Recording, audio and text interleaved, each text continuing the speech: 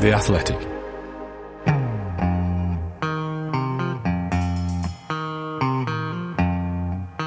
The only way to score is, of course, to play with a handbrake off. Hello, I'm Ian Stone. This is our Handbrake Off, the Arsenal podcast brought to you by The Athletic. Joined this week by our first lineup, I guess I could say. The first three, I suppose, which is James McNicholas, Amy Lawrence, and Mr. Lee Dixon. Hello, guys. Hey. Hello, Ian. Hello, nice to speak to you. We did have a bursting mailbag this week in an electronic sense, and quite a number of people contact us this week. We will get into it at some point. One of the emails comes from David M. Blumstein, who asks, how's Lee's knee coming along? Lee, you were fairly sharp with Teo, our producer, in the sound check, I would say, when he asked you about your cycling, and you said, well, I haven't done much, my knee's not very good. I guess that answers the question, right? Well, I just expect him to know a little bit more about his subjects, to be honest with you. He's sitting in the back room there with his feet up and a cup of tea, and he's taking no interest in my knee whatsoever. And he should know that over Christmas it was too early to go on the bike. But I'm back on the static bike now, and thank you for asking, all those people out there. 7 weeks post-op today, actually, so it's my 7-week birthday today. And it's doing brilliantly well. It's the best thing I've ever done. I can actually walk without looking like you, Stoney. So it's really good. I have no idea what that means. I can walk. I walk regularly. Have you seen yourself walk? No. I'll end it there. Thank you. Anyway, David, I mean, that turned out not as I was expecting, to be honest with you, but at least it answers your question. Also from the mailbag, by the way, David Terendi from Worcester, Maine, in the United States of America. David just says, hello, love your podcast, especially when Lee Dixon is on, one of my favourite gunners of all time. David, we get him when we can, to be honest with you. When he can limp to a microphone and get get on, then we get him. But it's very nice of Dave, isn't it? Yeah, absolutely. Thanks, Dave. Lovely. Now, Mesut Ozil took to Twitter and he picked her best 11. The goalkeeper was David Ospina, surprisingly. So we thought we'd ask the question, who's the best Arsenal keeper of the post-Dave Seaman period? There have been a few. James, I'll come to you first. Do you know what? I'm going to say Jens Lehmann, actually. I know that he had his moments, but he did go a season unbeaten, and he was a hell of a character. It was marred by a couple of incidents, but I think all in all, I liked him. And he came back as well at about 40-odd, which I enjoyed. All the best keepers. John Lukic did it too. Came back to Arsenal, was about 40, played a couple of games. So I've got a soft spot for him forever, I think, because of that. Yeah, I'm a big fan of Jens as well. Amy, what about you? Yeah, I was toying with Szczesny, mostly in the sense that I think I was imagining Szczesny coming back from his loan and not actually signing for Juventus. And I think he's turned into, and always was going to turn into, an extremely good goalkeeper. But also, if you ever have the luck to spend any time chatting to Wojciech Szczesny, he is what you might call a proper Arsenal man. He really, really gets it. He really feels it. He really hates Tottenham. All the things that you need to tick. And he's incredibly passionate about it. And I'm a bit old-fashioned in that I do like the idea of having people in the dressing room who, a few of them anyway, who are kind of got that real Arsenal core. But I think on balance, I'd have to say Jens as well. And just in terms of that kind of intense winning character that he had, I always thought the story of what happened in the dressing room at White Hart Lane after winning the league was so indicative of that special character that he had. And for those of you not familiar with the story, it involves essentially Jens Lehmann and Sol Campbell having a furious row, even though Arsenal just won the league because of the penalty that had been conceded a little bit foolishly, probably by Jens when he got himself wound up by Robbie Keane in the last couple of minutes of the game, and otherwise, obviously, the league would have been cemented with a win at White Hart Lane, which would have been perhaps even sweeter. Especially Sol wanted that deeply, so I think he had a bit of a go at Jens, and Arsene Wenger, as I think famously said, that if somebody had walked in, they wouldn't have imagined it possible that this team had just won the title. There's a furious row going on, but in a funny kind of way. Apart from the craziness of it, it was a bit sad for Jens because it did tarnish his own sort of feeling of celebration. He didn't really feel minded to go back out there and jump around with the rest of the team in the same way because he had this sense he was being blamed for something. So it's kind of interesting when you think of the bigger picture psychology of like elite sports people and what matters. Yeah, and I think indicative of why that team was so successful as well. That story there, Lee. I guess it's hard to live up to the keeper, isn't it? To Dave Seaman, really, when you've had him behind you, to have anyone else. But if you had to choose one of the post Dave Seaman keepers, who would it be? It is difficult. It's difficult to see past John Lukic at the time because I didn't think we needed David Seaman at the time, but he turned into one of my best mates. So I can't say too much about him. And then he just went on and on and on. So to be one of the best goalkeepers in the world at the time, and but I think I agree with Amy. I like Szczesny. I think if he'd have stayed or, as you said, come back, I think he's turned into a really top class goalie. So having said that, Jens Lehmann probably he's up there, but I then go back to being a player.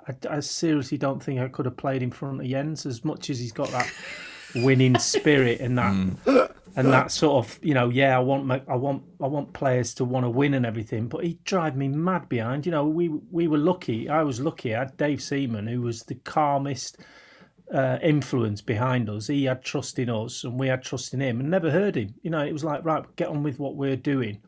I mean, if he's shouting at you left, right and centre and then sometimes running past you, you'd be like, where are you going? It would have drove me mad.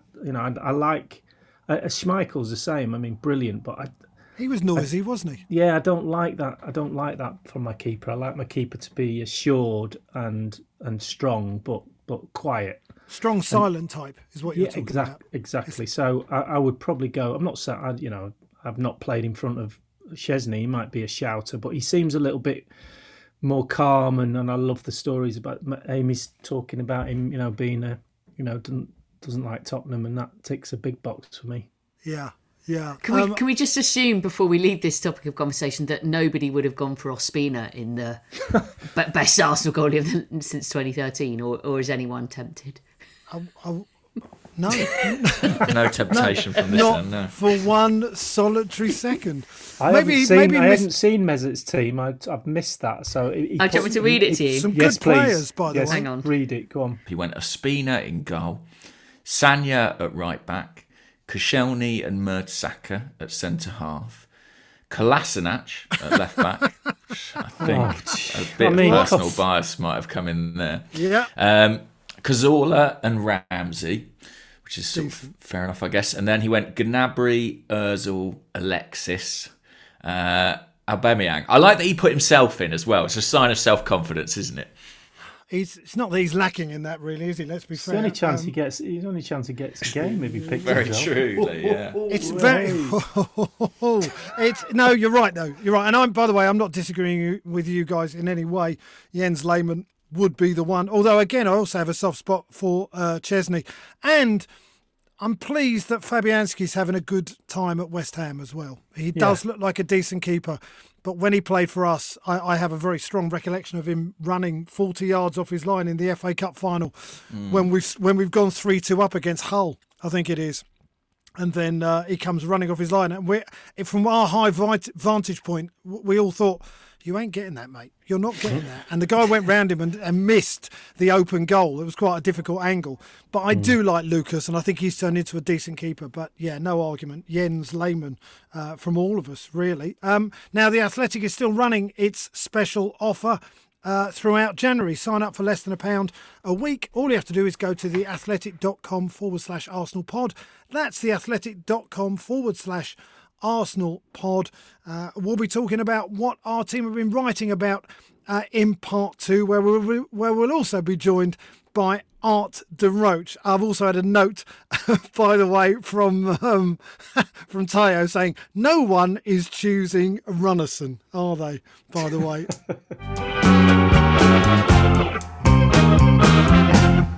This episode is brought to you by Michelob Ultra, the official beer sponsor of the NBA. Want to get closer to the game than ever before? Michelob Ultra Courtside is giving fans the chance to win exclusive NBA prizes and experiences like official gear, courtside seats to an NBA game, and more. Head over to MichelobUltra.com/courtside to learn more. We were a bit with the handbrake at time. We wanted to talk about the makeup of the squad and how do the players we have and the players that we're rumoured to be interested in fit into that. Lee, I'll start with you. It is a hard balancing act, isn't it? Arteta, he was burdened with picking up a bit of a mess of a squad, and we know there's going to be a bit of a clear out, but this is a 4 transfer window job, isn't it? Yeah, well, I think we said that when he took the job, and probably more emphasis on him settling down and getting used to managing for the first time, but also a huge juggernaut that is Arsenal Football Club. So you can't just go in and start sweeping out everybody, and because you've got to, although he knows the club and he knew some of the players, he's still got to see how those players interact in training. You know, as you've heard me say time and time again about the players, the coaches and managers watching players during training Monday to Friday, and getting an essence of what they're all about. You learn so much about you learn about the real players, the real character of the players in training, because you get to talk to them, you get to understand what their fears are, their weaknesses, their strengths, because you're seeing them every day, and you can get to actually create relationships. And you can't start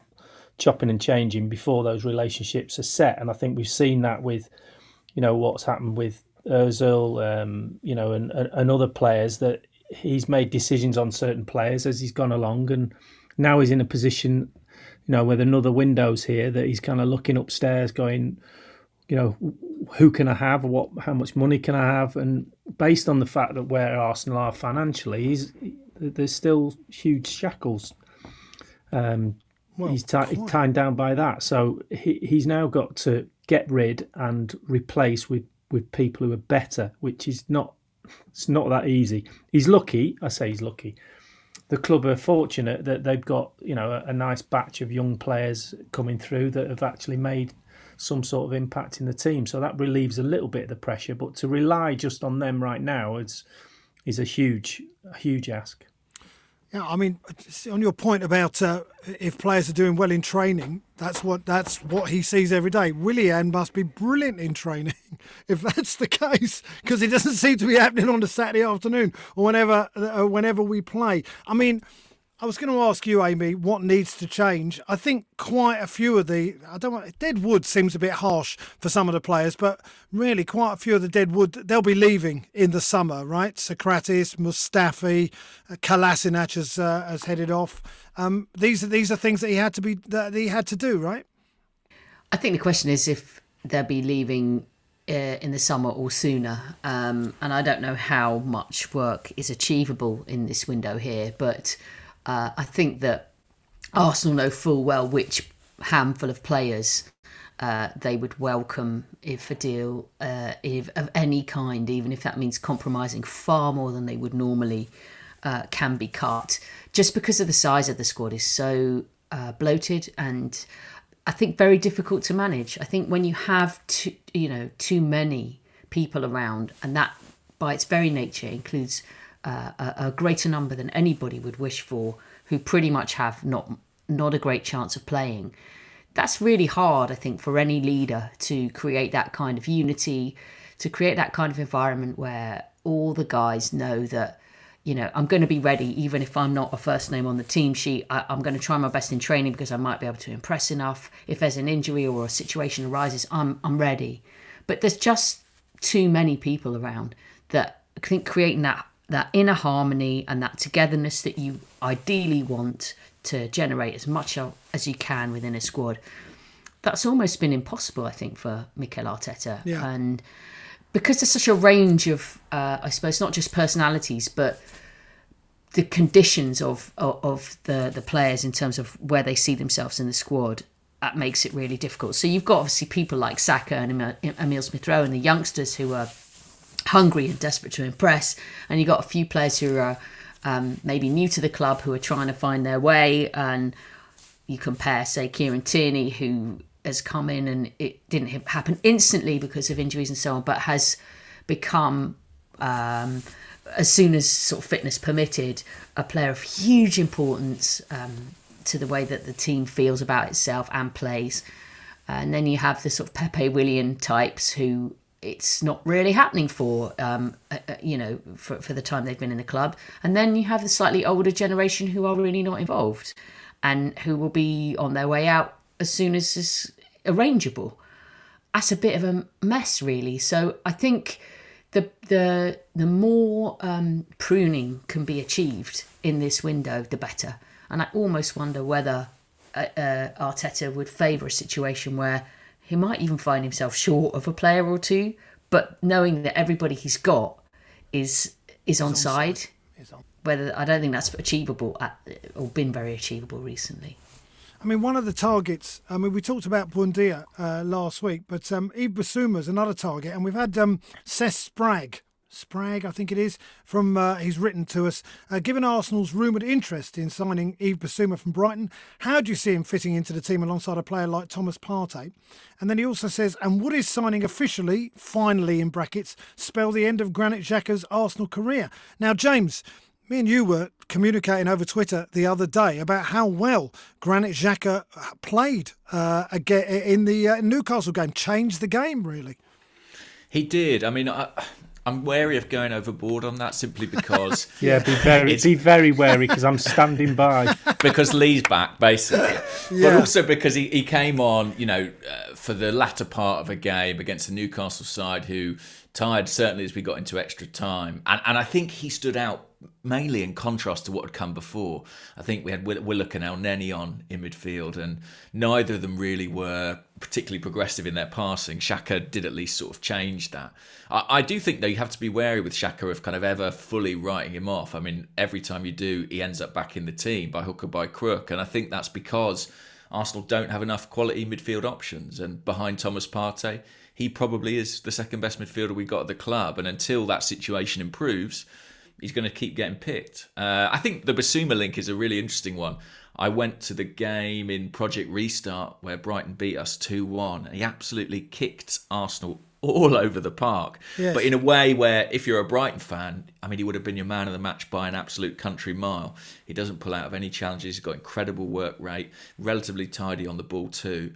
I don't think that's a position that Arsenal are looking to buy somebody necessarily in the January transfer window. But come the summer, I think it's a really interesting name, and he is the right kind of profile because Amy talked about this kind of squad, which is sort of, we've got people at the extremities, we've got young guys, relatively inexperienced, then we've got people over 30, probably on their way out the door. And what Arsenal don't have is players in that mid-20 range, between 24, 27, people who are in the prime of their career. They've got a bit of experience, but you can bank on them for the next 5 years. That's where this squad's actually really lacking. And Bissouma, maybe it could be one of those. Yeah. Lee, I wanted to ask you about luck and how much of a part it plays in the manager's career. I mean, the fact is, I don't know if Mikel Arteta would have dropped Willian and maybe dropped, David Luiz, or if they hadn't been hit with COVID and brought in, say, Emile Smith-Rowe. Do you think he's been lucky, or do you think it was part of the plan? Probably a bit of both. I think he would probably be thinking about making some changes. We don't know that, and it was forced on him a little bit. But the luck comes with having talented youngsters or standing in the wings, and them coming in and actually taking their opportunity. And that's there is a bit of luck in that, because some kids can, as good as they're gonna be at the time when they get picked, they could be not quite ready, or the occasion could get to them. I think the fact that there's no fans in the stadium certainly has helped some of the youngsters around the league make debuts and make little positions in teams, because there's no crowd pressure, and so they've got an easier run into first team football. I think that's been a huge benefit. But that's sometimes, you can go through all the big managers that have gone on to be huge successes and mention times when they've been a bit lucky, and you think, well, how did that happen? And the run of the ball, or just players hitting form at the right time. It's got nothing to do with the manager, by the way. All of a sudden somebody starts coming out of a slump and starting playing better, and that clicks with the guy who's playing next to him, and he goes, I might look at Ray Parlour and go, wow, Ray's coming out of a bit of a slump, and he's put 3 great balls in, and we've scored 2 goals. And so the sort of evolution of a team during the season, and the ups and downs, a manager's kind of going along with that, holding on to the reins and trying to guide. But there is an element of the stars aligning at times, and you just hope that the players coming in can take that opportunity, and they've done that. We can look at their recent results, and I said at the time, before he went into Chelsea, Brighton, West Brom, if he loses the next 4, and then the FA Cup, he loses the next 4 games, he's gone. There's an opportunity that for the club to go, that is not good enough. We've got to make a change, because Brighton would have gone above us. Chelsea was a bit of a free hit, because if you lose to them, you go fair enough. But then you lose to West Brom as well, and then get knocked out of the cup. But he's done the opposite of that and won all 4. So well done. Churn another 4 out now. Lee, can I ask you how much of a dilemma it is for a manager if you find yourself in that situation like Mikel Arteta is now, where he stumbled upon this formula which has worked thanks to the kind of energy and fearlessness and of particularly some of the younger players at the expense of some of the older players. Now, the easiest thing I think generally for a manager to do, and correct me if I'm wrong here, is if you want a less of a headache and an easier life, is to maybe pick some of your experienced guys. Otherwise, they're going to come knocking on your door, giving you a hard time. Whereas younger players, if they maybe drop out having played some games, won't give you that much of a headache. So, do you think this is it feels to me like quite a big moment for Mikel Arteta as a young manager learning his way? What do I do now? Do I stick with Emile Smith-Rowe, or do I still have to give Willian another chance? Do I bring David Luiz straight back in, but Rob Holding's been doing really well? Do I bring Gabriel back in when Mari has come in and been very composed? It feels to me like it's the decisions he makes over the next couple of games will tell us a bit about him. Well, I think you're right. I think the decisions he makes over the next few games will tell you something about him moving forward as a coach and a manager, and how much that puts him in a good stead in 5-10 years down the line, when he looks back at this moment and goes, do you know what, I stuck the senior boys back in too soon, or too late. And that's all about learning your trade, as you said. But the difficulty with, and this will be proven, you can go back to nearly all young players making an impact in a first team, coming in, is leaving them in too long and relying on them to go, Smith Rowe's the new Dennis Bergkamp, leave him there because he's going to be brilliant. And the fact of it is that at some point, and it might be in a month's time, it might be next week, there will be a dip in form, because young players can't sustain the intensity normally of that type of football for long periods of time unless they're used to it. Saka's been playing a lot, and so he's kind of getting used to it now. But I think to rely on Smith Rowe for too long might be a bit of a mistake, but it might not. So Lee, sorry to interrupt, but don't you think that he would have got a bit more of a pass than the fans maybe a few months ago, before we went into that run, if we'd have played the kids? Because we'd have gone, you know what, you're a new manager, you don't trust the guys who let us down under Unai Emery, let's play the kids. And I think a lot of the fans would have been a bit more understanding of something like that. Yeah, that's all good and well, Stoney. But if you do that and you go right, I'm going to give the kids a chance, and then they go out and they get battered 4-0, 4-0, 4-0, then you're in charge of a huge organisation that is looking at every single move you make, and you're judged instantly. So it's a massively brave thing to do, but you're always, and that's why managers make decisions that us spectators and supporters go, well, why has he done that? Why doesn't he leave the kids in? Or why doesn't he do that? Why doesn't he do that? It's because he knows better, because he's in amongst them during the Monday to Friday, and he sees them in training. He'll see the first signs of tiredness, of maybe a little bit of lack of concentration, all that stuff that we don't see.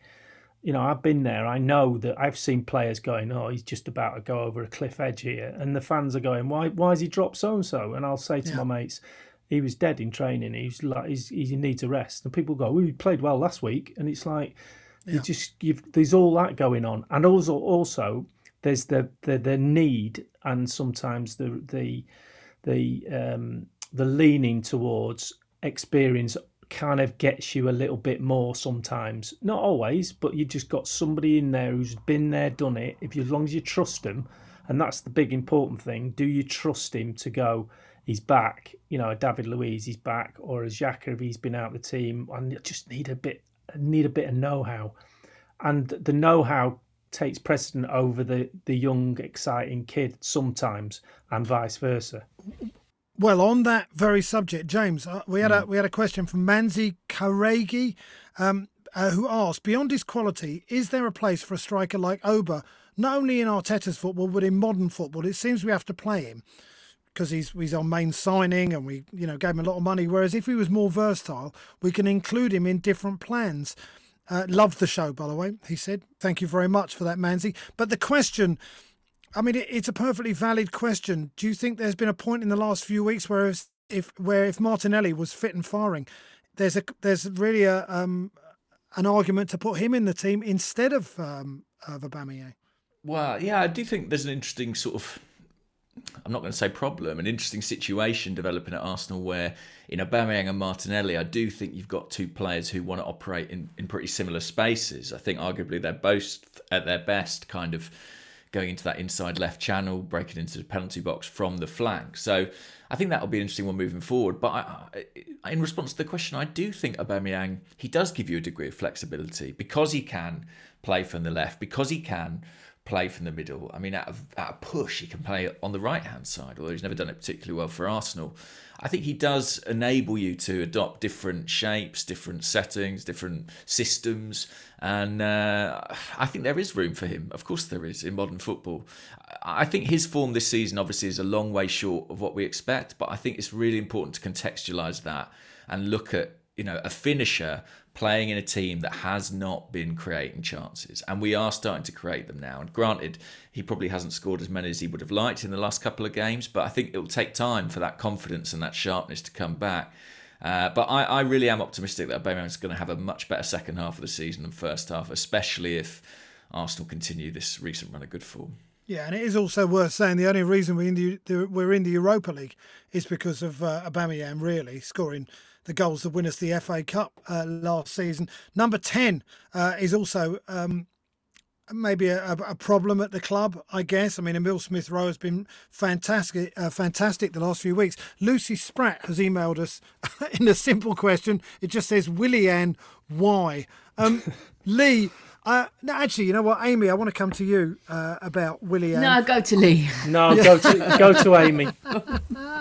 Well, all right, can I ask all of you, did anyone feel a little bit sorry for him running around against Newcastle the other day? Because he's obviously badly out of form, and he hasn't become a bad player, has he? Or has he? Lee, I'm going to come to you, all right? No, listen, you don't become a bad player overnight, no, but there is, you know, feeling sorry for somebody. I've never feel sorry for anyone in bad form because we all have it, and it's like when you, oh, poor you, I'm playing okay, you know, put an arm around someone, yes, but you still can affect to get, if you're playing poorly, you can still be brave. You can still, as a senior player, you have to be brave, and that doesn't mean sticking your leg in and trying No. to tackle someone like I did on David Ginola on that YouTube clip that you sent me.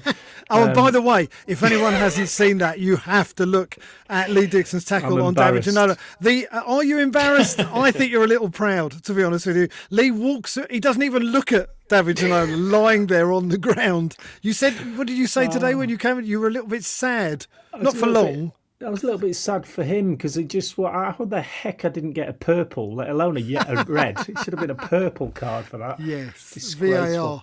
VAR may have stepped in, but anyway. But going back to being brave, it's about him accepting the ball and actually being positive. And if he loses it, fine. Then, but getting it and doing nothing based on his wages and his experience and his standing in a squad of players where there's young players looking at him, that's all he has to do.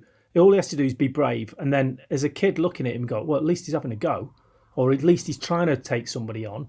But just by passing backwards and sideways and not being in the game in that respect, that's not good enough. So, yes, he's not a bad player. Of course, he's a good player. But every time I see him not be brave, he starts to lose a little bit of that goodness that he's got, and his effectiveness in the game at the moment is non-existent. Amy, would you like to add anything to that? Oh, it's just funny. I got it's one of the differences between you and me, Lee. It's like you're like, I never feel sorry for anyone. I sometimes feel sorry for people. I feel very like I've got mixed emotions because it's a pretty horrible watch, and it is. I can't say that. But what do you feel sorry? What do you feel sorry for him for? Well, I tell you what it is. I think. I think sometimes, and I don't think how much you're getting paid is necessarily a factor, although everyone makes it a factor. But I think people can have, for whatever reason, just a bad time where things aren't going for you, and you'd like to think everyone would try their absolute darndest to turn that around. But it might be. Yeah, I don't know. I'm just hypothetically speaking. This is completely not from a point of any knowledge or anything. But I don't know. Maybe you've got a family member you're really worried about because of COVID, or maybe you've got things going on away from football that you don't know about. And I think we're allowed as humans sometimes to.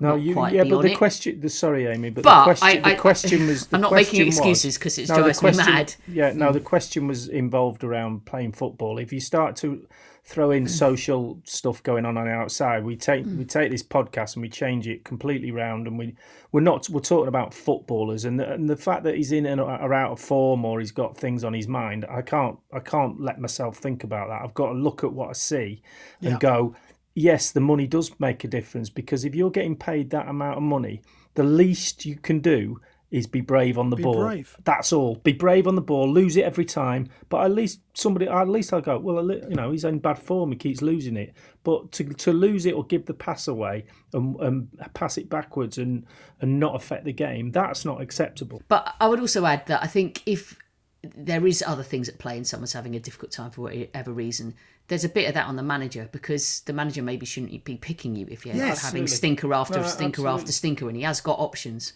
And I think there is some of this where I look at Mikel Arteta and I don't feel like it's... I can see why he might be trying to play him into form because he wants him to succeed, because it reflects well if the guy that he brought in and he wanted to bring in is succeeding. But on the other hand, if it's a horror show... Needs him. He doesn't need him if he's playing like this. I mean, it was the other thing, by the way...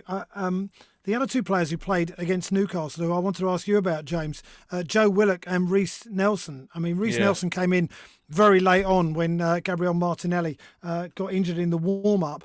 But it was a big chance for them, and neither of them, they both wanted to do well, but neither of them stepped up. And it sort of feels like it's starting to happen a bit too often. Or is that me being a bit judgmental? I think they really shone, obviously, in the Europa League group stage. But I do think you've got to bear in mind that's against a certain calibre of opponent. And then Newcastle, a Premier League team.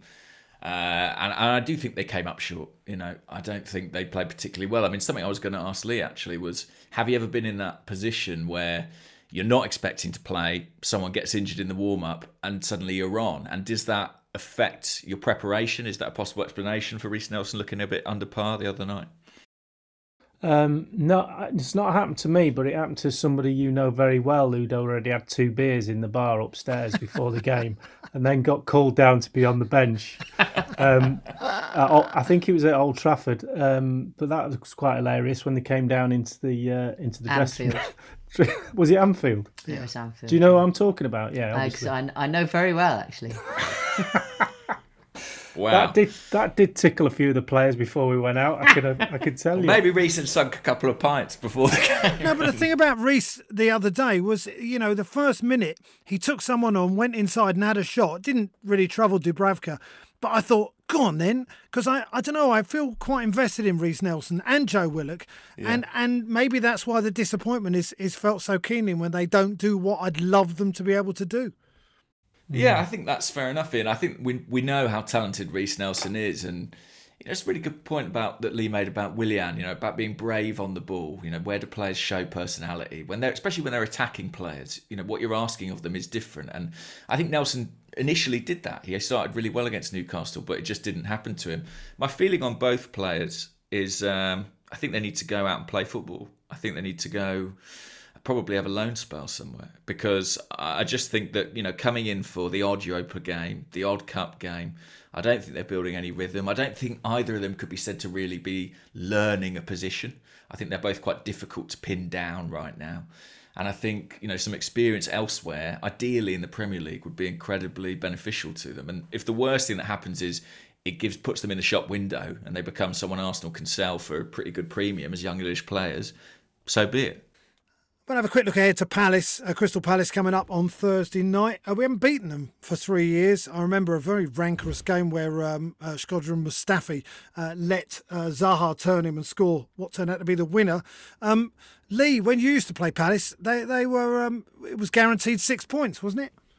Yeah, it was a bit cannon fodder, wasn't it? It was. Yeah, we used to love going to the Sellers Park because it's always got good memories. I can't remember losing there. I think Amy will probably correct me, but we always went there, and the fans were always brilliant, both home and away. We always took a load of fans down that side, and our kind of right back position for me, they were always there. I used to enjoy playing there. Pitch was always pretty rubbish, but that match my shank sort of brought it back into play when it hit a bobble. So I quite like that. Yeah.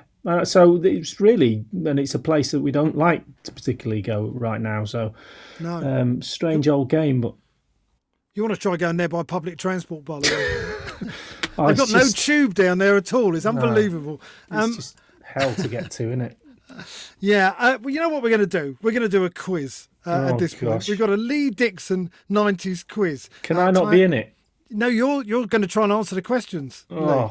And then we'll see how much of a rampant egotist you actually are when it comes to your own career. Oh. So here we go. This is the Lee Dixon 90s quiz. Arsenal won their first game of the decade at Highbury on New Year's Day 1990. What was the score and who were the opponents? Bonus point if you can name any of the scorers that day. New Year's Day. New Year's Day 1990. Right.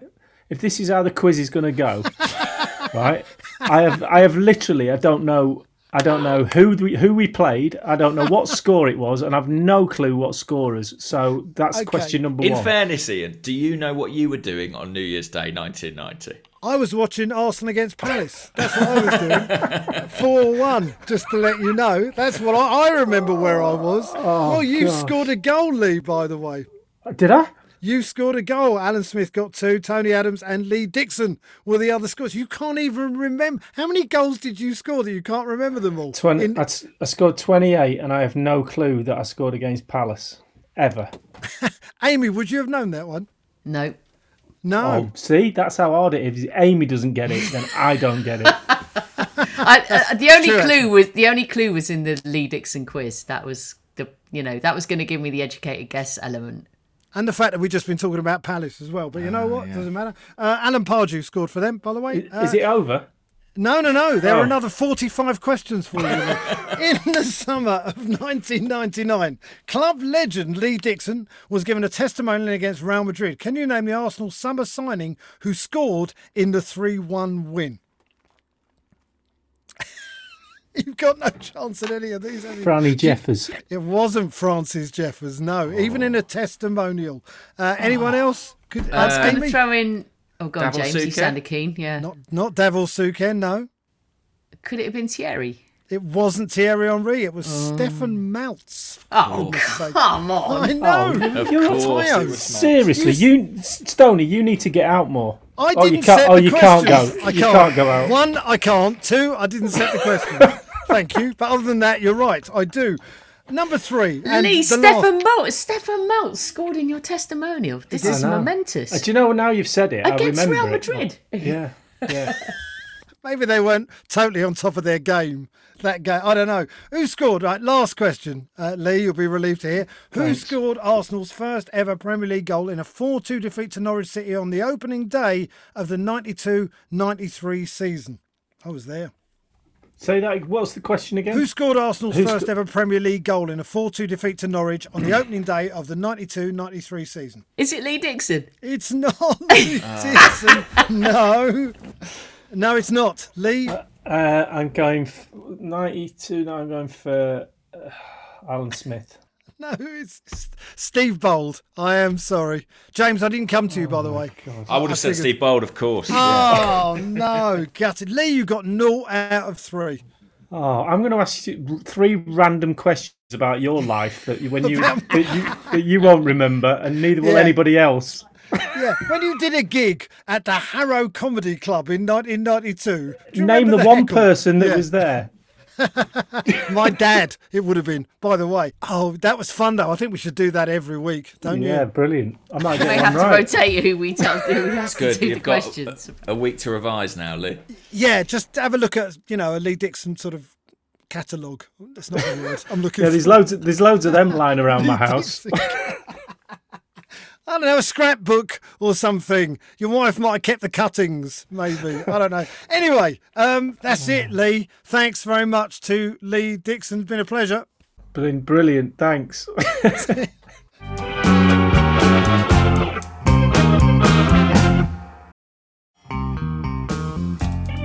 We were a bit with the handbrake at time.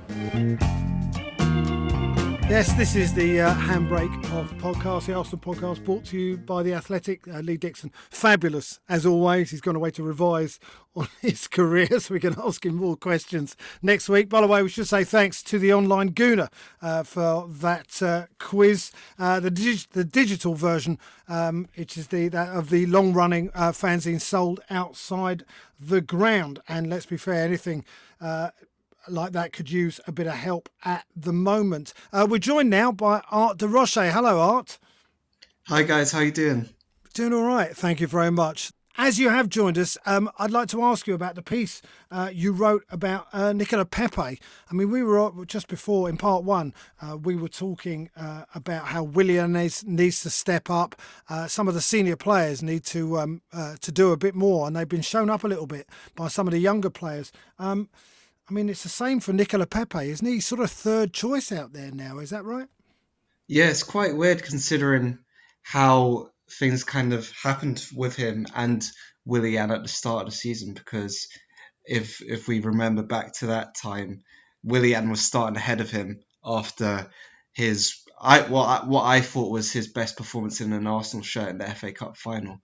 And to go from there to almost having to prove himself again with Willian, and now having to do that again with Bukayo Saka playing at right wing, it is quite a strange situation, I guess, when you look at it. And for me, looking back at the Newcastle game, I didn't think he played terribly, but it's just when he gets into those positions, he just, I think it's the decision making that's just holding him back a little bit. And where you have Bukayo Saka, whose decision making is almost always excellent, it just makes it hard to think that he's going to get his place back anytime soon. James, that's the basic thing, isn't it? He's not Saka. Yeah, I mean, it's difficult to compare players directly, but if you look at the ones who are shining in our attack, people like Smith Rowe and Saka, I think a lot of what they do is characterised by that very efficient, economic style of play, one touch, two touch. Whereas with Pepe, I'm simplifying a bit here, but it often feels like 5 touches and then back onto his left foot again to decide what he's going to do with it. I thought he was decent. I thought he was okay against Newcastle. I just think his finishing wasn't quite there. But it's a tricky position, as Art says, for him now, because you've got Willian competing for that place on the right wing. Saka has kind of unexpectedly made a really good go of it on that side. And maybe the football's going to be a little bit harder to come by. But, a point Art made in the piece that I think is true. Arsenal will probably need Pepe at some point this season. People like Smith Rowe and Saka, they can't play every game, and having options and talented options with productivity in someone like Pepe is going to be really useful to Mikel Arteta. So the difficulty is going to be striking that balance. How do you stop him becoming rusty by not playing? How do you make him feel involved? How do you make him feel important? How do you keep his confidence up? It's a tricky task, because with that price tag hanging like a millstone round his neck, his confidence has wavered over the past 18 months. Amy, is it something about wingers? Players who play out wide, who don't produce, and therefore you just basically don't see them and they don't do anything. And especially with the price tag that we paid for him, maybe people are a bit more disappointed because of that. I don't think it's a winger thing. I think if you're a centre half and you're making rickets, or if you're a midfield player and you're getting caught or not helping the team or not battling, your stock is going to fall just as much. I just feel that it's difficult that he's never, to my mind, had a real good run. No. And considering it's a season and a half that he's been here, I think it's a pity, and I'd like to see what would happen if he was granted, half a dozen games. Some of them might be better or worse than others, but to really find some rhythm. I think if you're a kind of off-the-cuff kind of a player like he is, finding your mojo within the team framework it's probably not that easy if you're suddenly in and then you're suddenly out again. And that would be one thing where I would feel I'd like my personal judgment of him would feel more assured if there was a run of matches. But I'm not sure he's going to get them at the moment. No, I'm not sure he is. You also write a piece, Amy, along with James, called The Curious Case of William Saliba. James, we've spoken quite a lot about William Saliba, and I said this to you on the podcast last week. All my belief and hope in William Saliba has come from a conversation we had last year on this podcast when you talked about him. Now, he's now gone out on loan. Is that right? And this is probably the best thing for him, yes? Well, certainly, yeah. And it should have happened sooner. He's wasted a good few months of his football career, I think, not playing any football at all. He's joined a Nice team beset with defensive problems. They're missing a couple of their most experienced defenders, and they've got a lot of young defenders there. And actually, he goes in as one of the more experienced ones, given the football he had with St Etienne, and they're looking to him to be a kind of leadership figure in their defence.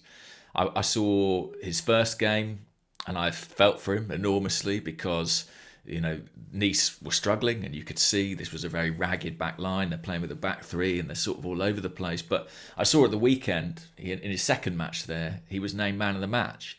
And I was so pleased for him. I just think what an important milestone that could be. It must feel like a foothold in his football career, which just must have felt like it was kind of spiralling beyond his control recently. And, he's got something to build on there. And I'm really pleased that he's got this loan move. I'm pleased too that Arsenal offered a little bit of clarity when they sent him out on loan in the kind of piece they put up on their website. Edu was quoted in there saying this is a guy we view as important for the future. And I think the club have been kind of strangely reticent in that. And I think Mikel Arteta has been a little bit evasive in some of his answers about the player, maybe because he hasn't wanted to touch on some of the personal issues that have affected him. But I think it is important that he is told you are part of the future here, and that he's made to feel like that. Because I think, given the way things have panned out from over the last few months, you could forgive him for feeling quite regretful about the way things have been going. Quite. I mean, Art, you've obviously followed the development of young players quite closely, and as Amy and James said in the piece, they haven't really handled the development of Saliba particularly well, have they, so far? No, I think the real mistake was the Europa League registration, to be honest, because when you look at the players that were given chances in that competition, like Smith Rowe and Balogun, they proved that they were worthy of those chances. And I think had Saliba been given those opportunities, he would have done that too. It's just the fact that the decision was made and you kind of have to stick with it once it's been made. So I think hopefully that's behind them now where it is. And now he can try and kick on again with Nice and get some real rhythm. And that kind of speaks to the point Amy made earlier about finding the groove. Even though it's a different position, I think that's going to be just as important for him as it is for Nicola Pepe in the second half of the season. Did you see that tackle he made in the last minute of the game for Nice on the weekend?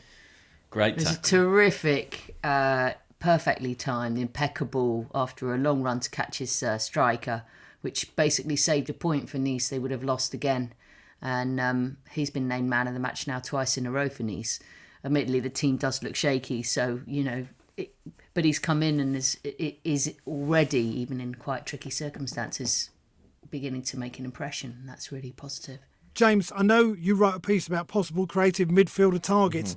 We go deep into stats territory in this. I must admit, I've read it and then I had to read it again. I mean, it's about targets, isn't it? Did you come to a conclusion, by the way? To be honest, no. And I think this is the difficulty that Arsenal have. What we did is we used analytics and stats to kind of model the types of creative midfielder targets that Arsenal could look at in this window. And the list is not long. And I think there is a sense within the club that although they would love to add a player in that position, if the right guy isn't out there and the circumstances are very trying, they just won't do it. Having committed money to players who haven't worked out in, say, Willian or to an extent Pepe, I think there's a real cautiousness about doing that again. So it'll be fascinating to see, do they find a short-term solution? Can they bring somebody in on loan? I mean, this is, we're only a week on or so, aren't we, from Arsenal taking out a £100 million loan from the Treasury. So I think we have to bear in mind the financial situation at the club too. I'm not anticipating a big, snazzy number 10 signing from Arsenal this January. Sorry, Ian. I just feel the disappointment around the world listening to us. All right, we're going to have another game. Because the first game went so well, we thought we'll have another game. It's called, we're thinking about calling it Whose Arse Is It Anyway? It might get called and Random Arse Generator, but let's see. Basically, the rules are this. Our producer, Teo, has messaged me the name of a player, and you have to say one fact or thought about them completely off the top of your head. We'll keep going round until someone pauses too long and has to drop out. The name has now been sent to me, and it is Nelson Vivas. Amy? Leeds, you bastard!